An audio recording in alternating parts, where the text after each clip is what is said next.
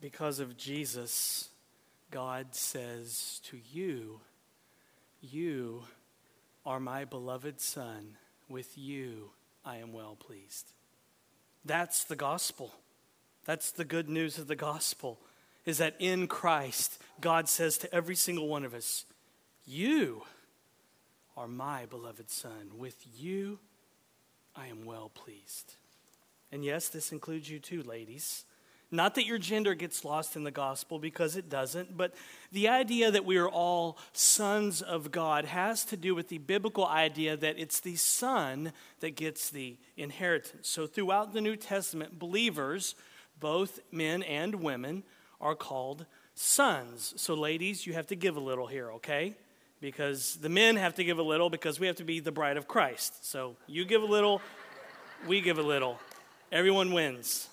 So, with that out of the way, so you're not obsessing over that over the whole entire sermon, let me tell you again that because of Jesus, God says to you and God says to me, you are my beloved Son. With you, I am well pleased. Now that's the application from our passage this morning. If you are in union with Christ and you are trusting what he has done on your behalf through his life, death, and resurrection, then this is true for you. God is overwhelmingly pleased with you. Overwhelmingly pleased right now. As the prophet Zephaniah says, God rejoices over you with gladness. He quiets you with his love. He exults over you with loud singing.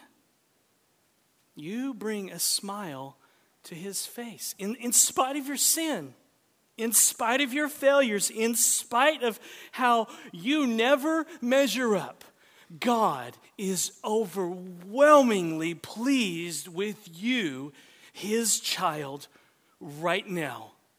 All because of Jesus. And that means that the words that echoed throughout the universe when Jesus came up out of the Jordan River at his baptism, they now reverberate and echo over your life for now and for all of eternity. God is pleased with you completely right now.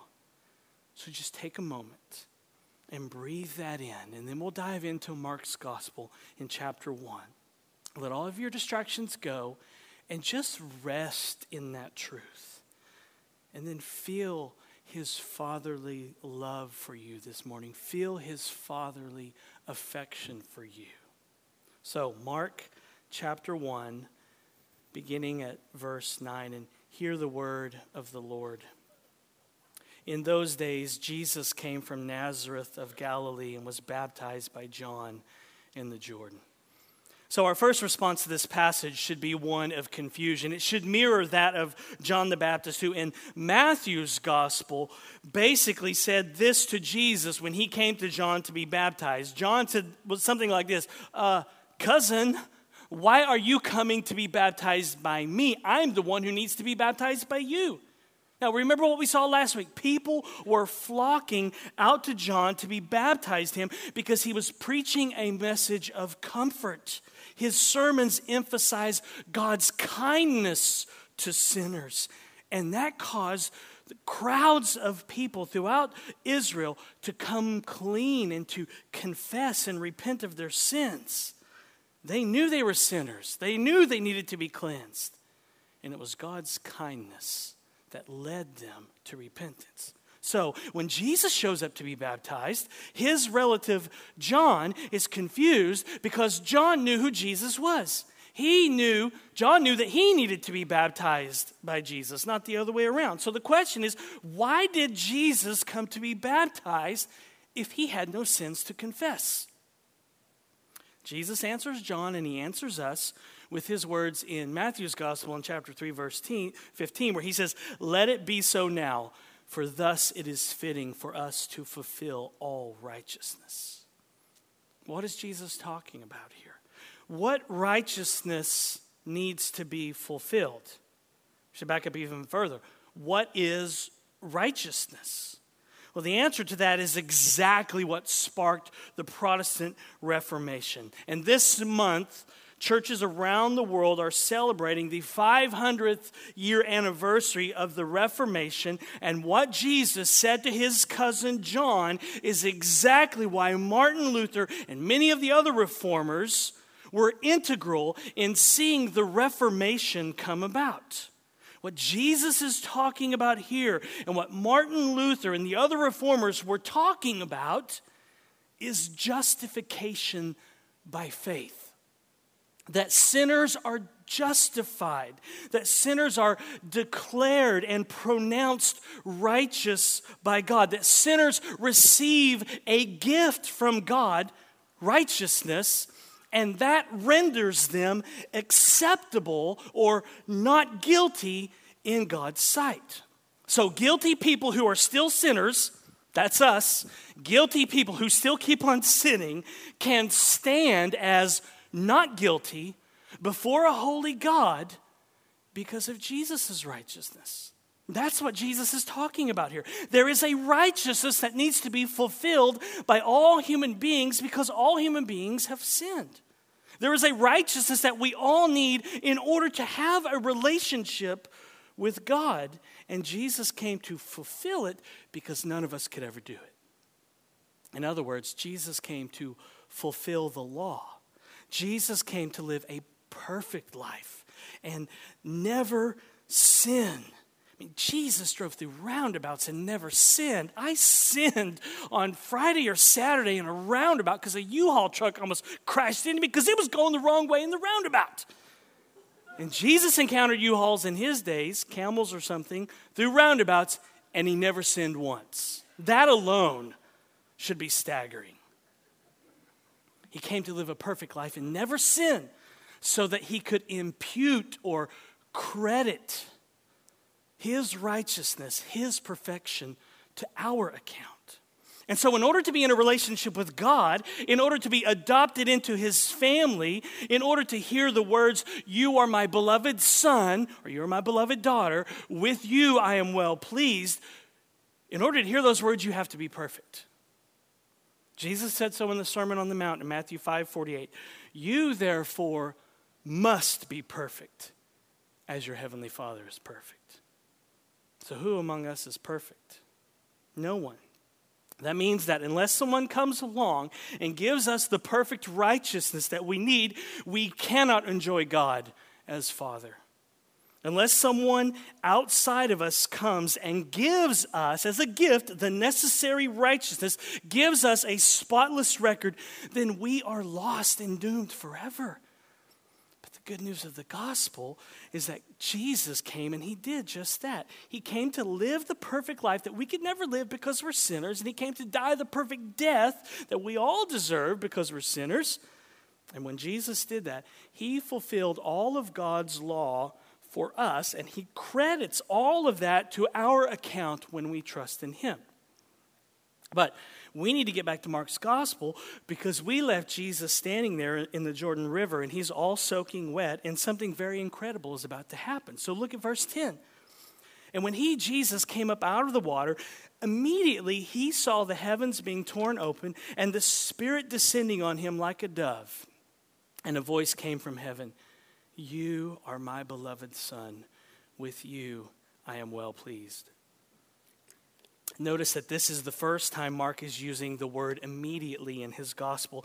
He will use it 40 more times because Mark writes with a fast pace to keep his narrative moving from episode to episode to episode. It's how he sucks you in so that you will binge watch his gospel.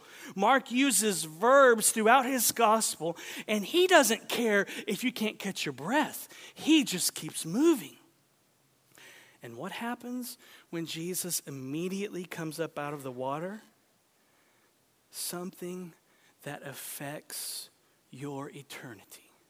Something so incredible that you'll never read these words again and be nonchalant about them. Because what happened that day? just as Jesus emerged from the Jordan River, as water ran down his face, as he struggled with how tight the water made his robe suck to his body. You know, if you've ever jumped into a pool with clothes on, it's just so constricting. As Jesus has water running down his face, his robe is sucking to his body. What happened in that moment should affect you and stir your heart today. And here's what happened. The Trinitarian God gave us a glimpse into the very nature of God. When Jesus came up out of that water, the Trinitarian God gave us a sneak peek into what eternity past and eternity future is like with God. And so what we have here in Mark chapter 1 is nothing short of a miracle. What we have here is God letting us peek into his very heart. Yes, it was amazing that the heavens were ripped open. That's pretty cool. And if people had iPhones back then and they could see it, everybody would have pulled theirs out and started recording it. But what is incredible here is not the heavens ripping open, it's that God is actually showing us what he is like. Mark says the Holy Spirit came down like a dove, not a dove, okay? The Holy Spirit is not a dove. Mark says the Holy Spirit came down like a dove. He fluttered, if you will, slowly descended upon Jesus. So the Holy Spirit comes down from heaven to equip and empower Jesus, the Son of God, for his messianic ministry. And this event that's taking place here fulfills a number of messianic prophecies in the Old Testament, such as Isaiah 11, verse 2, when Isaiah says this of the coming Messiah. The Spirit of the Lord will rest on him, the Spirit of wisdom and of understanding, the Spirit of counsel and of power, the Spirit of knowledge and of the fear of the Lord. But also Isaiah 42, verse 1, where Yahweh says of his servant, "Here is my servant, whom I uphold, my chosen one, in whom I delight. I will put my Spirit on him, and he will bring justice to the nations." So when the Holy Spirit comes down from heaven and descends upon Jesus, clearly Mark is telling us that Jesus is the Messiah who was promised in the Old Testament because he's the anointed one, the one who was anointed with the Spirit of God. And then we also see when that happens, God the Father picks up the mic and he turns it up to 11 in verse 11.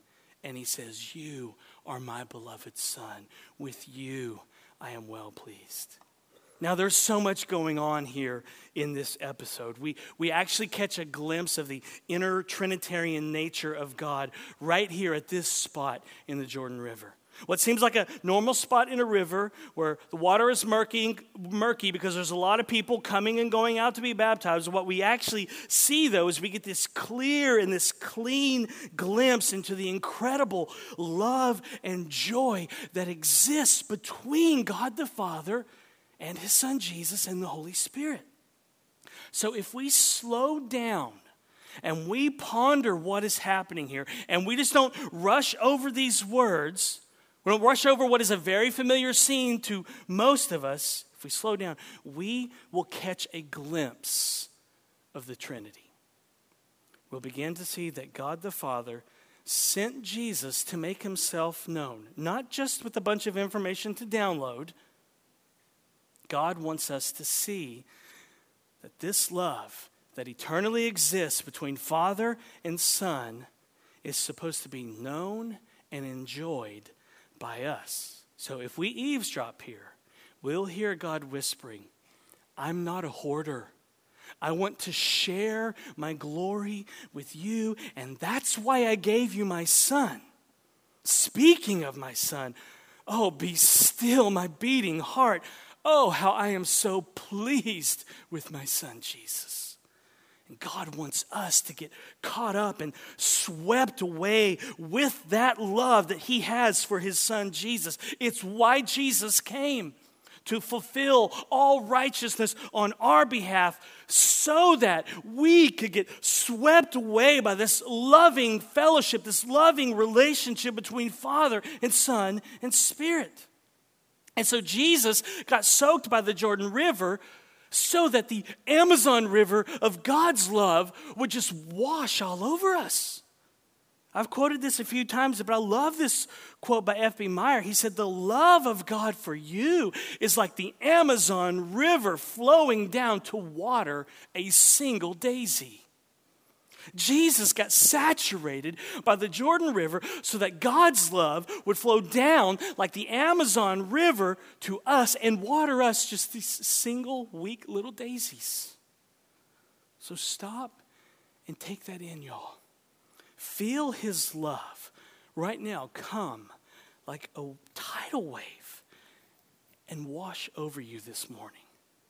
I don't care what you did last night. I don't care if you yelled at your kids this morning getting ready for church. I don't care if you got in a fight with your spouse in the car this morning on the way to church, and I don't care if you're still mad at them. Let the Amazon River of God's love wash over you, and then when you come up for air, hear God the Father saying to you this morning, you are my beloved Son, and with you I am well pleased. That's reality, friends. That's truth. That's not fake news. And it's not based on your feelings. It's not based on your performance, how good you are. It's based precisely on Jesus' performance for you. God the Father was pleased with Jesus precisely because of what he did. But what did Jesus do? This is the first that we've heard of anything that Jesus has done in Mark's gospel. So how is the Father already pleased with Jesus? Well, the answer is this. For 30 years prior to his baptism, Jesus was obeying his Father. He was refusing to sin. He was refusing to give in to temptation. He was fulfilling all righteousness. He was obeying God's law for us. For 30 years, no sin for 30 years. Perfection for 30 years. So when he comes up out of the water, this is why God the Father is so pleased with Jesus. Because in his incarnation, he has been obeying his Father and fulfilling his mission. And so at this point in Jesus' life, it's as if the Father can't contain his pleasure anymore. He must speak. He must pick up the mic and tell the whole world how much he loves his Son. He must express his joy. He must express his pleasure. He must express his delight in his Son Jesus. And here's why. Because Jesus is the second Adam. As the Apostle Paul says in 1 Corinthians 15, Jesus is Adam again. Jesus came to do what both Adam failed to do and what the nation of Israel failed to do. That was his mission. And Mark expects us to catch these Easter eggs that he has hidden in these episodes. Mark expects us to pick up on these allusions to Adam, these allusions to the original creation, because he mentions here the Spirit hovering over Jesus. Just as the Holy Spirit was hovering over the face of the deep in Genesis chapter 1 at creation, so too a new work, a new creation is happening here at the Jordan River. Jesus is the new Adam, the better Adam, and he will succeed where the first Adam failed.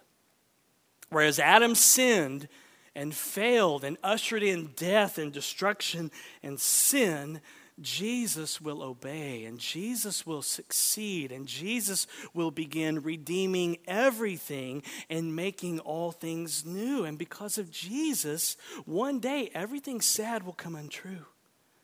So Mark is alluding to Adam here, and he wants us to get that and see that Easter egg that he's planted in his episode.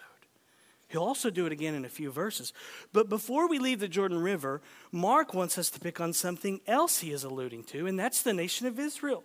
Mark is showing us that Jesus is not only the better Adam, Jesus is also the true and the better Israel. Jesus will come and do what the nation of Israel could not do. He will completely obey the law, the Mosaic law. Mark has Jesus here in the Jordan River getting baptized to fulfill all righteousness, because what Jesus is doing here, he is retracing the steps of the nation of Israel. Jesus is going into the water just like Israel did when they came out of Egypt. They crossed the Red Sea, remember? And then where did they go? Where did Israel go after crossing the Red Sea? They went into the wilderness. And what does Jesus do here? He goes down into the water. And where does he go? Where does he go after he is baptized? Well, you don't know yet because we paused the TV and Mark hasn't told us yet. So let's get back to binge watching Jesus so we can see just where Jesus goes after he comes out of the water. Look at verse 12. The Spirit immediately drove him out into the wilderness. And he was in the wilderness 40 days, being tempted by Satan. And he was with the wild animals, and the angels were ministering to him. So do you see what Mark is getting at here?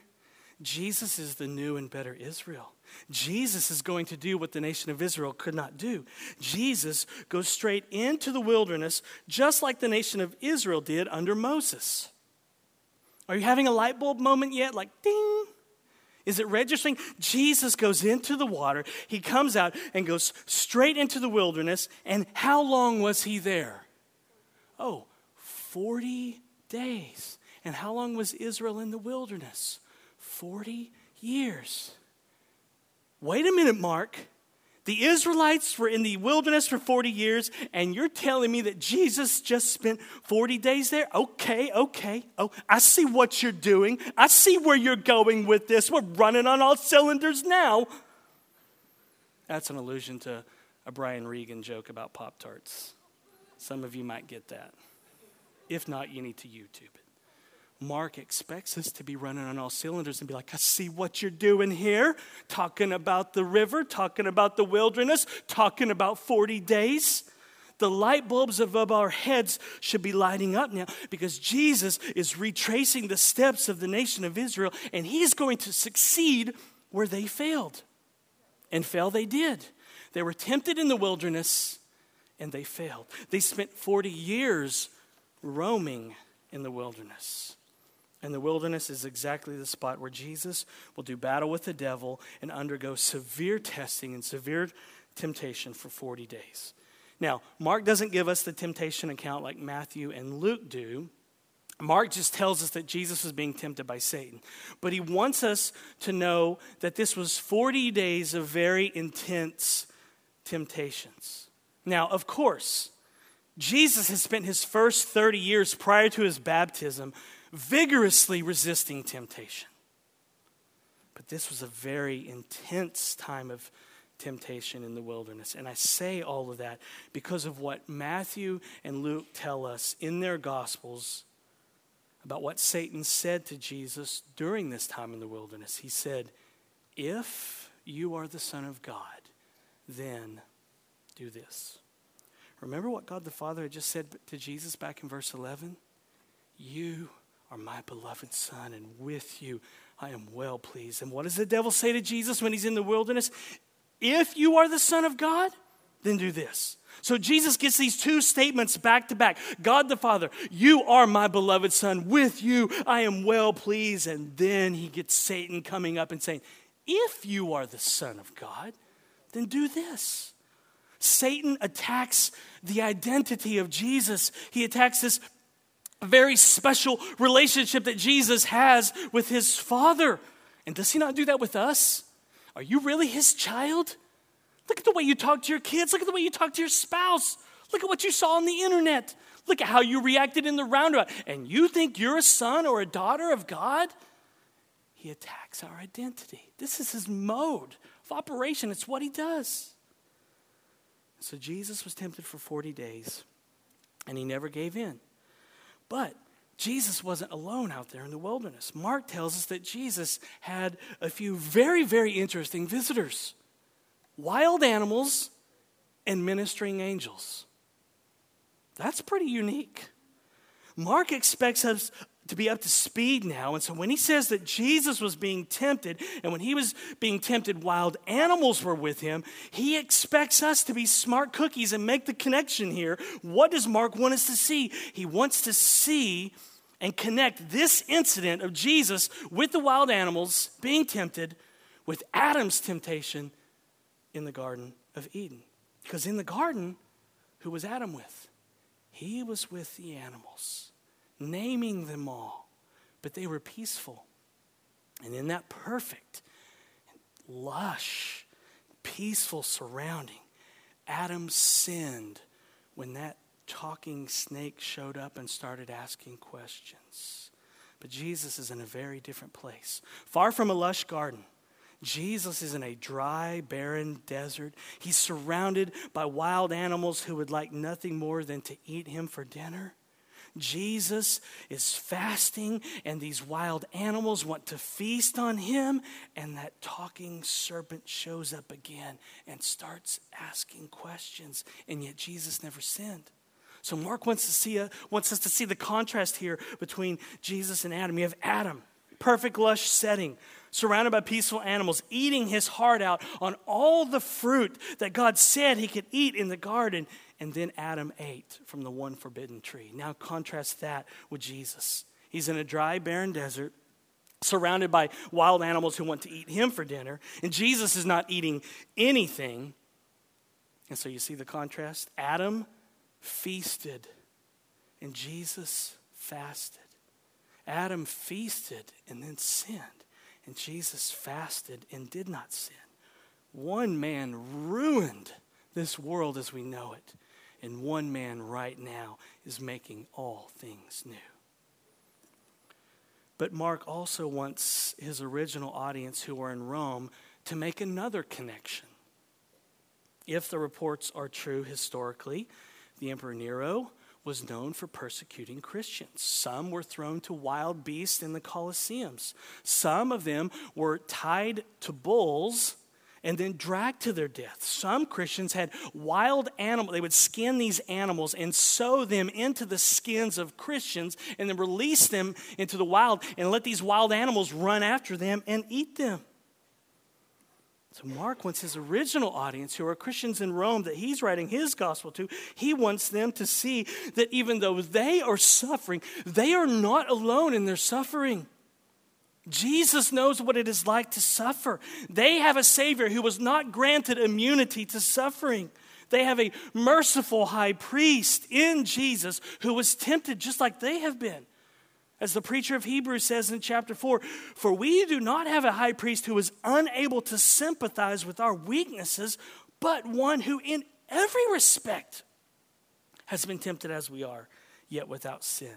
Let us then with confidence draw near to the throne of grace that we may receive mercy and find grace to help in time of need.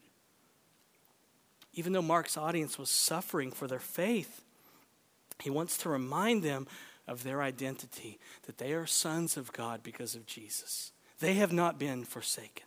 Even though they are suffering, they are still God's beloved sons. And don't we need this encouragement too? Haven't you gone through a difficult season of life full of sadness, full of sorrow, full of overwhelming suffering where you just didn't think you're going to make it another day? You just didn't want to get out of bed? And haven't you at times doubted God's love for you? Haven't you wondered where God was as you were suffering? Where are you, God? Do you see? Sure, we all have been there. And what we see is that the whole time that we have suffered, God was whispering these words to us. You are my beloved Son, and with you I am well pleased.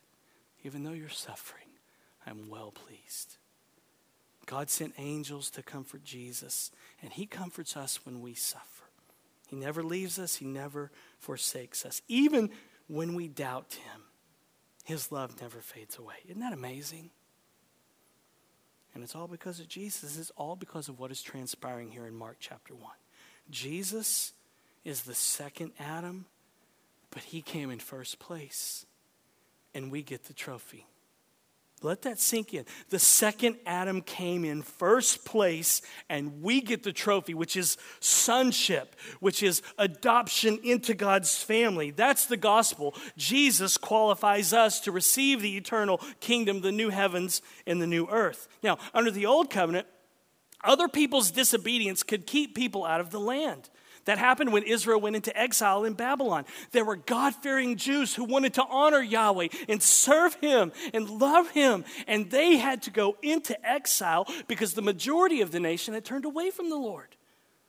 So you could be undercut from the inheritance under the old covenant because of other people. That's a raw deal, isn't it? But in the new covenant, no one can disqualify us. Not even ourselves. In the new covenant, Jesus qualifies us. He does it all. He fulfilled all righteousness for us. All we have to do is believe. As Jesus said in John 6:29, this is the work of God, that you believe in him whom he has sent. The work that we have to do to get to heaven is simply to believe in Jesus, to open the empty hands of faith and say, I ain't getting in unless you get me in. That's how we get the inheritance. That's how we are justified forever. Martin Luther said, those who try to achieve the status of sons and heirs by the righteousness of the law or by their own righteousness are slaves who will never receive the inheritance even though they work themselves to death with their great effort. In other words, the good news that was rediscovered during the Reformation is that we are justified by faith and we can't earn nor lose our inheritance. Grace lay dormant in churches, and during the Reformation, Martin Luther and the other reformers woke grace up. The heartbeat of the Reformation was this: in Christ, God is pleased with you. Grace is the good news of the gospel, that God is always holding on to us. No matter how we fail him, no matter how fickle we are, his love endures forever. Grace is different from law. The law demands, the law makes demands. That's what it does. It demands perfection of us. But grace doesn't make demands. Grace doesn't come and make demands of us to hold on to God.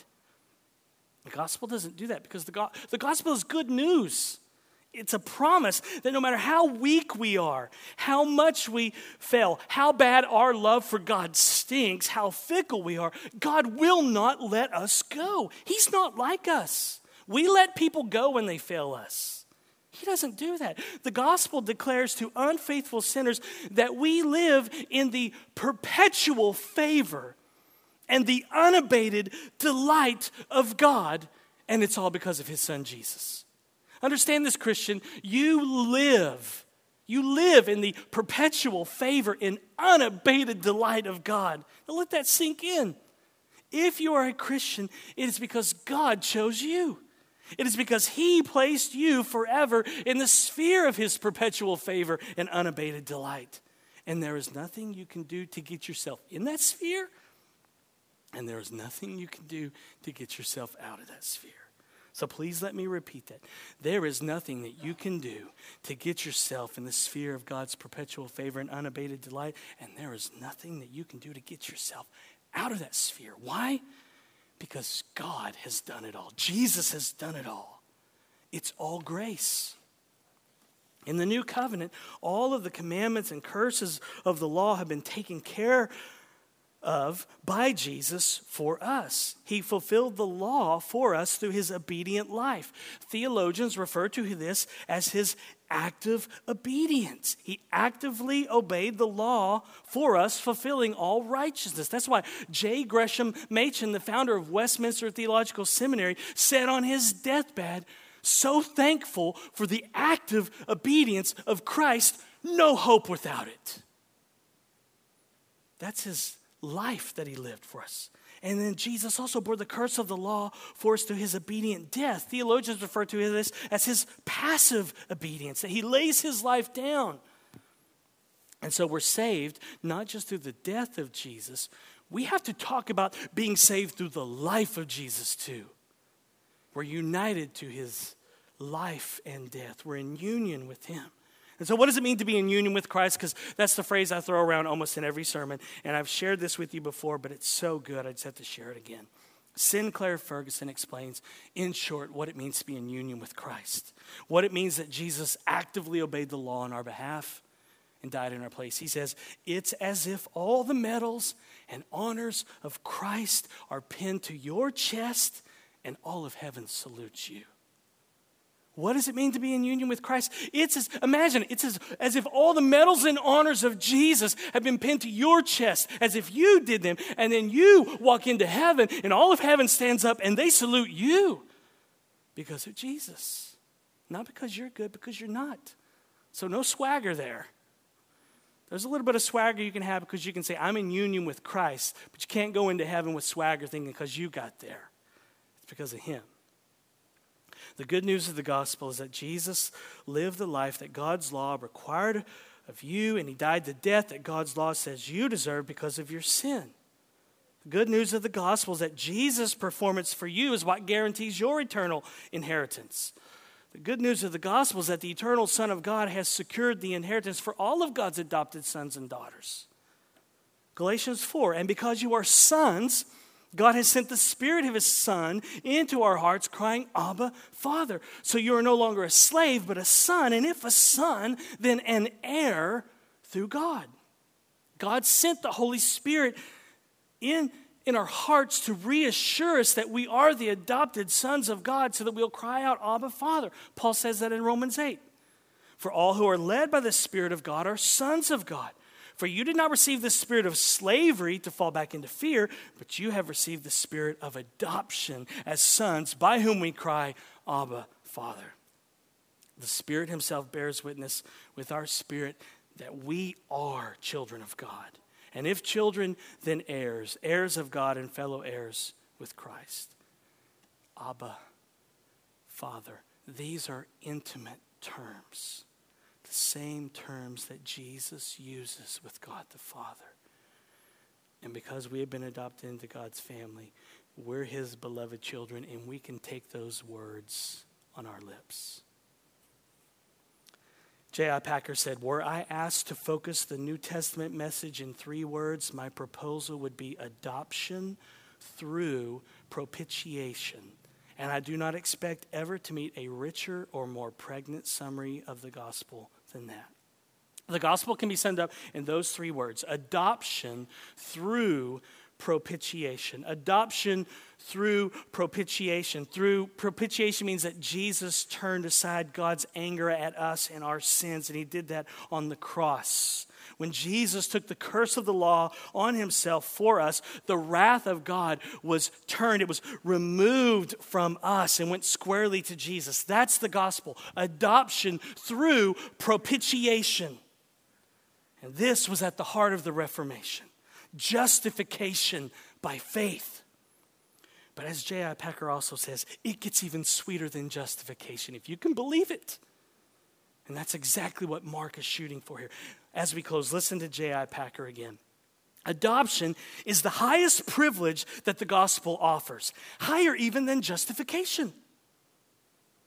That justification, by which we mean God's forgiveness of the past together with his acceptance for the future, that is the primary and fundamental blessing of the gospel, is not in question.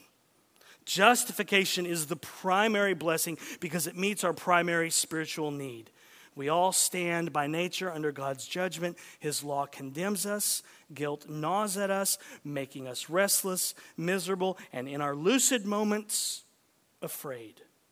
We have no peace in ourselves because we have not peace with our Maker. So we need the forgiveness of our sins and assurance of a restored relationship with God more than we need anything else in the world. And this the gospel offers us before it offers us anything else. And as justification is the primary blessing, so it is the fundamental blessing in the sense that everything else in our salvation assumes it and rests on it, adoption included. But this is not to say that justification is the highest blessing of the gospel.